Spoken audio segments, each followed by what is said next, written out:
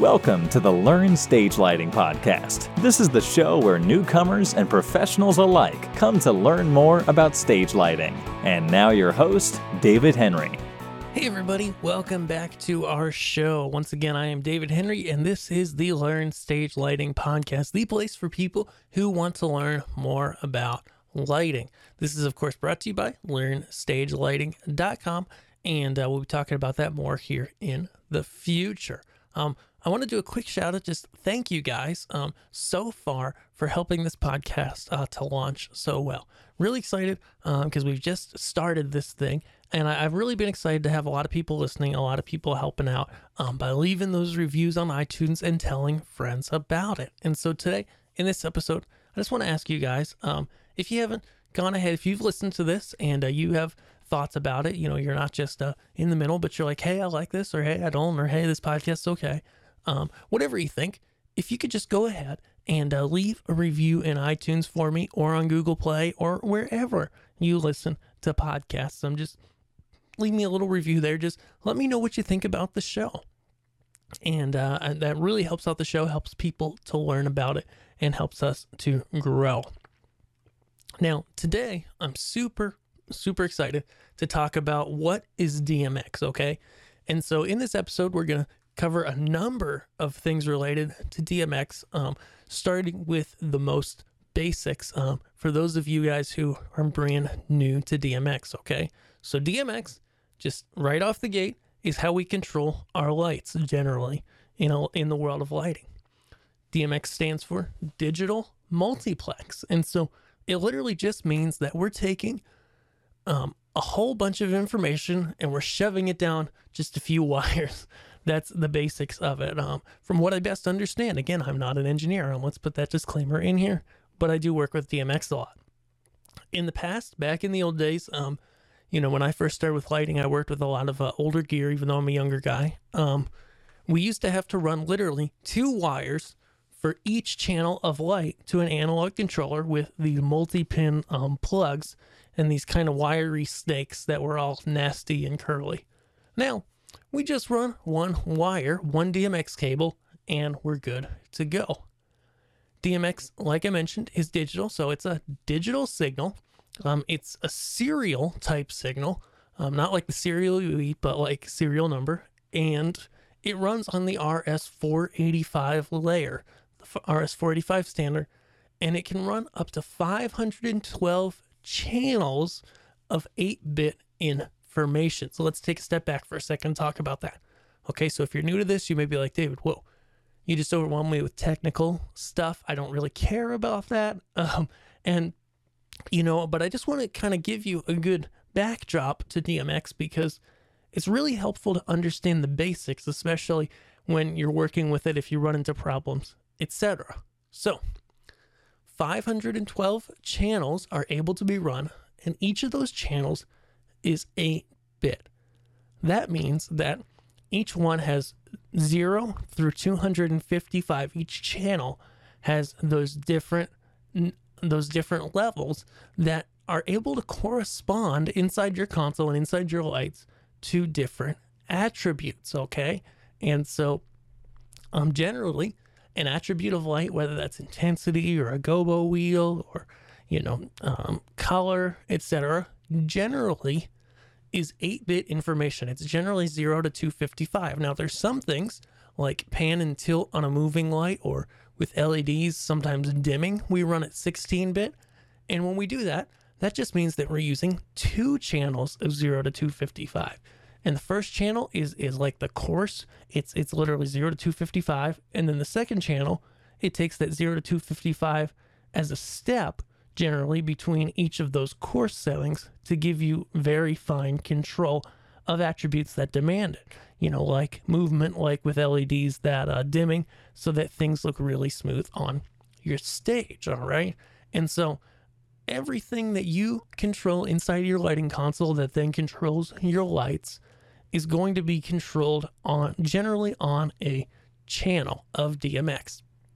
And, you know, once you hit 512 channels, well, you're out of luck, right? What do you do? All right. So if you look up in the air, you know, at any show you go to, whether it be a theater show, whether you go to a church service at a bigger church, whether you go to a, TSO concert in an arena. You can quickly begin adding up channels, looking at, okay, that's a 4-channel LED fixture, that's a 30-channel moving light. And you're going to see, okay, they clearly run out of their 512 channels really quick. What do you do? Well, the good news is you can just open up another DMX universe. Now, what is a universe? Well, a universe is when, and I'm getting a little bit ahead of myself, but we'll jump back in a second. A universe is just a different wire of DMX rather. So when you're working with straight DMX cable with just regular old DMX, a universe is simply a different cable. So inside of the console, you just patch your things in a different place, you run it down a different cable, and you keep it separate from the other universes, and everything just works, okay? Now, DMX, one of the great other things about it, both good and bad at times, is that it is a broadcast style communication, okay? What does that mean? Well, that means that your console literally just sends out that DMX data, and it does it every second. It does it about 40 times a second in most consoles, but it could go anywhere from 10 times a second to 40, depending on your console and how you got things set up in your fixtures. And so it sends that information out again and again and again, and it just shoots it out. It shoots it out there, and it says, well, I don't really care if anybody's listening, but if they are, they'll get the information, right? And so that's how DMX works. The positive of this is that, you don't have to have any sophisticated, handshake like with video, digital video signal, often like HDMI, or DVI. You don't have to have that handshake. You don't have to hear back from the fixtures to make sure everything's working. You just see, hey, it's working, or no, it's not. So the downside, of course, of it being broadcast is there's not necessarily error reporting. So if a fixture is not getting data, you're only going to know if you see it, physically. There's not going to be an error given back to the console over DMX that tells you that, all right? And so that's DMX in a nutshell. Now, one of the things I just talked about, hearing back from your fixtures, all right? You say, well, what do we do then? Can't you hear back in your console from your fixtures? And you can in some times. And here's how it works. So let's take a step back for a minute. Back before something called RDM, which I'm about to talk about, showed up on the scene, you had some various manufacturers that had some ways that their consoles could talk to their lights. Like ETC had one called ETC Link, and I know there are others out there. And these were cool, but they were all proprietary. Okay, they were all, manufacturer specific, and so one thing wouldn't work with another, manufacturer's equipment, one console, etc.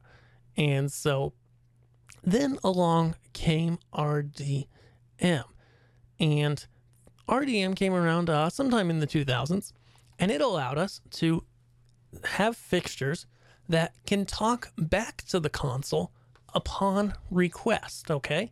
And so the console or some other kind of handheld controller or something like that can send out a RDM signal and then hear back from the consoles information and change settings on the units themselves. So you can look at information like sensors of temperatures. You can look at errors that would be coming up on the screen of your fixtures. You can look at information and change information such as the DMX address, the mode that the light is in by DMX, etc. And so that is the wonderful thing about RDM, is it allows you to do things from afar that you couldn't do previously. Now, I don't want to go into the weeds on RDM here, so I'm just going to leave it there and put a post in the show notes that talks more about RDM and how you use it and how you can get started with RDM, even if your console doesn't support it inside of the console, okay? So, we were talking about DMX universes and, how they're separated by different cables. Now, you can also, and this is going to be a future episode, but you can also use protocols called ArtNet or SACN. And we're going to talk about these later. I believe I've got it planned for episode 9. But these are protocols that allow you to send multiple DMX universes, in fact, many, down an Ethernet cable so that instead of running, on a big show, a whole bundle of DMX wires, you can just run an Ethernet cable with a spare, of course. Always run a spare to run a whole bunch of universes down to a node that will then break that out into individual universes. Okay, we'll talk about that later. But let's talk about DMX cable now as we start to wrap up our conversation on the basics of what is DMX. So DMX cable is 3-pin or 5-pin cable. By the standard, it's 5-pin cable. However, they only designed 3 of the pins to be used. Now, why in the world would they do that? Isn't that dumb? No, it's not dumb. And the reason why it's not dumb is because when DMX came out, keep in mind this was the 80s, they wanted to make sure, even though they only needed 3 pins of data, that microphones weren't going to get plugged into lights and lights weren't going to get plugged into microphones on stages. And this is a very valid concern because it really messes with your troubleshooting if stuff is plugged in to completely different systems. So they went ahead, the fine folks who designed DMX, and they designed it, the standard, to be on a 5-pin XLR connector. So that was something that nobody else uses in the show control business. Audio's not using it. And so if you see a 5-pin plug, then it's going to be for DMX. Now, like I said, only 3 of the pins are connected. And so that led to a couple things. One is most people that make and sell 5-pin cable are only selling it with 3 wires inside of it. And that's totally fine. RDM, which we talked about before, uses those same 3 pins and shoots its messages out and back in between the DMX messages. So you don't need that 4th and 5th pin. And so a lot of people go to 3-pin cable. In fact, it's something that, in the 90s and early 2000s, there were some manufacturers of lights, particularly one in Texas, that used 3-pin on their lights. Now, why did they do this? I don't know. It might have kept manufacturing costs down. But regardless, 3-pin cable became really popular for lights. And that's totally okay. It works. However, where you do run into problems is with microphone cable. Because as I've talked about before, I hit it a little bit on the Q&A of the last episode. Even if it's a 3-pin DMX cable with an XLR plug on it that sure looks like a microphone cable, they are different types of cable, and they're not able to be used in place of each other. Now, from what I gather, from what I most gather and have talked to audio guys, etc., you can use DMX cable to run microphones on, okay? That will work. It's 120 ohms or 110, and that totally works all day long, no problem. The cable's a little expensive for microphones, but it works.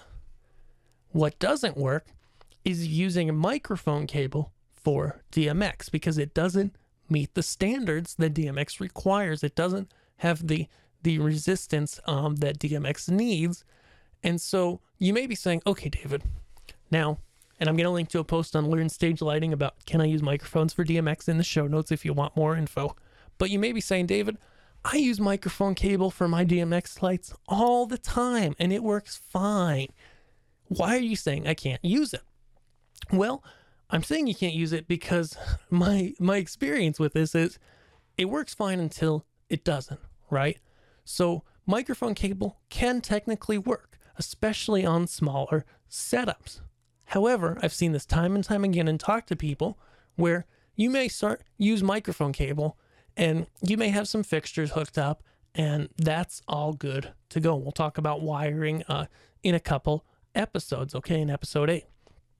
You may have your stuff hooked up and it may work fine, but then you may go to add another fixture or a cable might get tripped on or, your fixtures just might be deciding they're having a bad day. And all of a sudden, your lights start flickering. They don't respond. They start strobing. You have a DMX problem. And I've seen this happen time and time again with mic cable for DMX. So can it technically work sometime? Yes.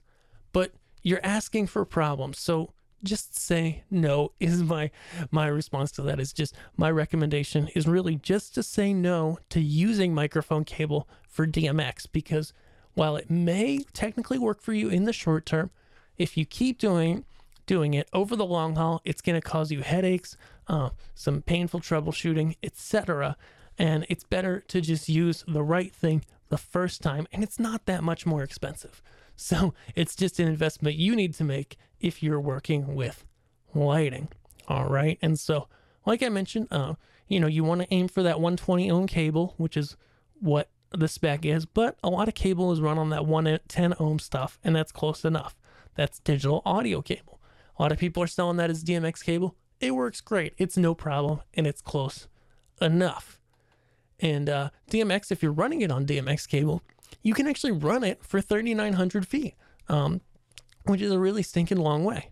Most people, of course, if you're like, most people out there, you're not going to be running DMX cable 3,900 feet before, getting to your light. So one last quick thing is DMX termination. I want to talk about this here. So there's a lot of people out there, including the DMX specification, that say you must always terminate. Now, what's termination? Well, termination is simply going ahead and soldering in a little XLR plug or a little DMX plug a resistor between the data pins, okay, pins 2 and 3 on your DMX. You can buy these, they're just a couple bucks, etc. And they're the way that you're supposed to end your DMX chain. Now, the spec's going to tell you need to do this every time that you run any DMX. I'm going to tell you, and I might get flack from this, from the community, because I know there's people out there that are really hardcore about termination, is that you don't necessarily need to terminate your DMX all the time. In fact, I often don't. In shorter lines and shorter amounts of fixtures, termination often isn't necessary. Your lights will work fine, you'll have no problems, etc. I've talked to a lot of people in depth about this because it's something that really interests me. I've talked to people that do small shows. I've talked to people that do big shows. I've talked to people that do really big shows. And really, it's only the people that do the really big shows that are running really long cable lengths or putting a lot of fixture on a DMX daisy chain. And we'll talk about this again in a later episode when we talk about wiring DMX.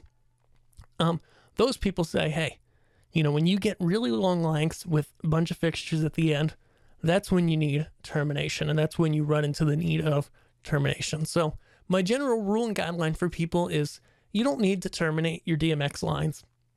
But if you do run into problems, get a terminator, throw it in there, and if it solves the problem, then that's what you needed. But usually it's something else. All right, guys. With that kind of ends our primary segment for today. Again, that was a lot of technical info, but it's really important and really interesting, I hope, to you if you're starting with lighting or wanting to learn more. And so show notes are at learnstagelighting.com/005. This is episode 5. And now let's dive into our mailbag.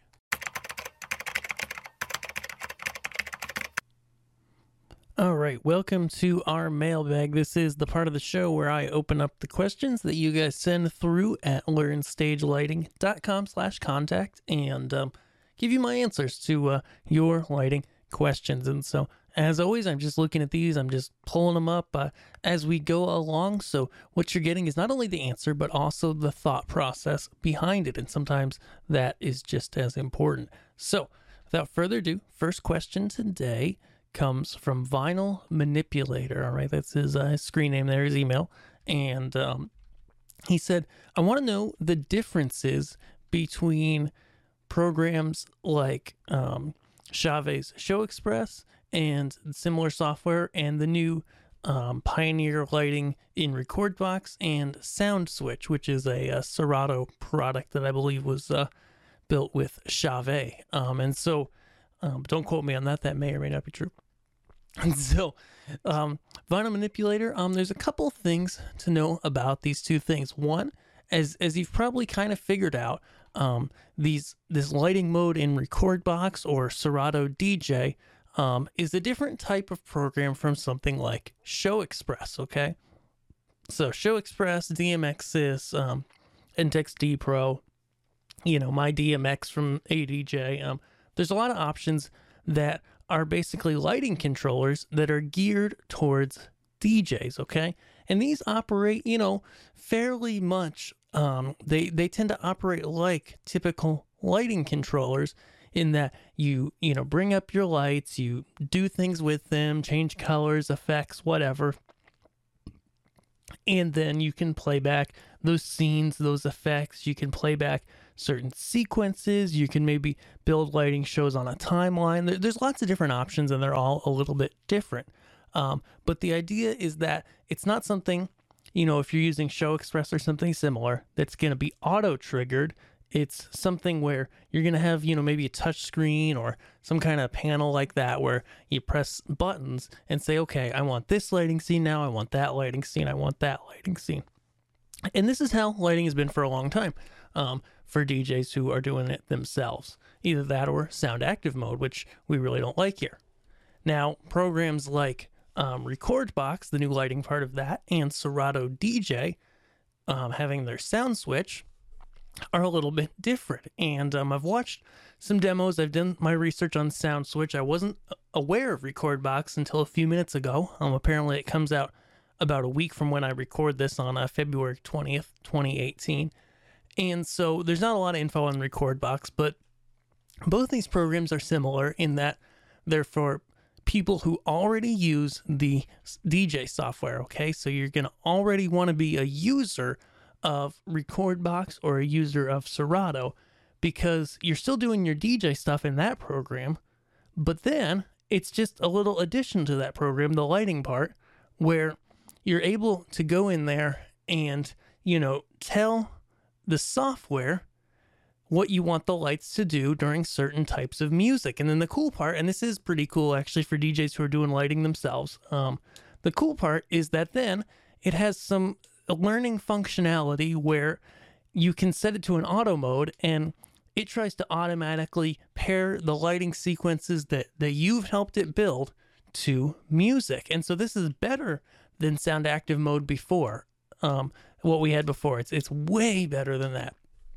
in the demos I've seen, but it's not as good as having a dedicated lighting person, of course. And so that's really the big difference between these different types of controllers, is that some of them are a new thing that's built into the DJ software itself and is able to, you're still going to have to program. It's not going to do it all by itself and make a great show. AI isn't there yet, artificial intelligence, but it has some elements of that which are really cool, where they're able to, play back some things automatically or play back something that you've tailored specifically to a particular song, and be able to give you a cool light show that way. So that's really the difference, is that, hey, you've got to completely be inside of that DJ program. You're locked to that DJ program for this lighting program to work, whereas a traditional lighting program may have some sound triggering, some MIDI triggering capability, or you may just trigger it manually. But the benefit is it will work with any DJ program. It'll work with cassette tapes if you're using cassette tapes or vinyl records or CDs or whatever. I said cassette tapes kind of as a joke. And so that's really what you're going to find there. So thanks for writing in, Vinyl Manipulator. Next, Jeff writes in and he says, hi, David. I'm assuming anyways. Yes. Yeah, I do read my email, my own email. He loves my videos, and he's really happy for the help so far. Okay. But his question is, he's now changing his DAW, his digital audio workstation, from Cubase to Pro Tools, and he was told he needed a third-party software so Pro Tools will talk to DMXs. So what needs to happen? Okay, Jeff, so there's two ways. I'm going to start back a little bit. There's two ways to trigger DMXs from a DAW, okay, from a digital audio workstation. The first is probably what you did in Cubase and you're used to, and that's going in, using the VST plugin or the AU and bringing up the little DMXs window inside, triggered by your DAW, and then adjusting individual lights or cues and presets through that plugin. So from what I gather, I'm no audio expert, but I can Google. And I talk to people, is that Pro Tools doesn't use those same type of plugins rather. And so what do? Well, the second way to trigger DMXs is you can trigger scenes that you've built inside of DMXs via MIDI, okay? And so, Jeff, this is what you're going to want to do.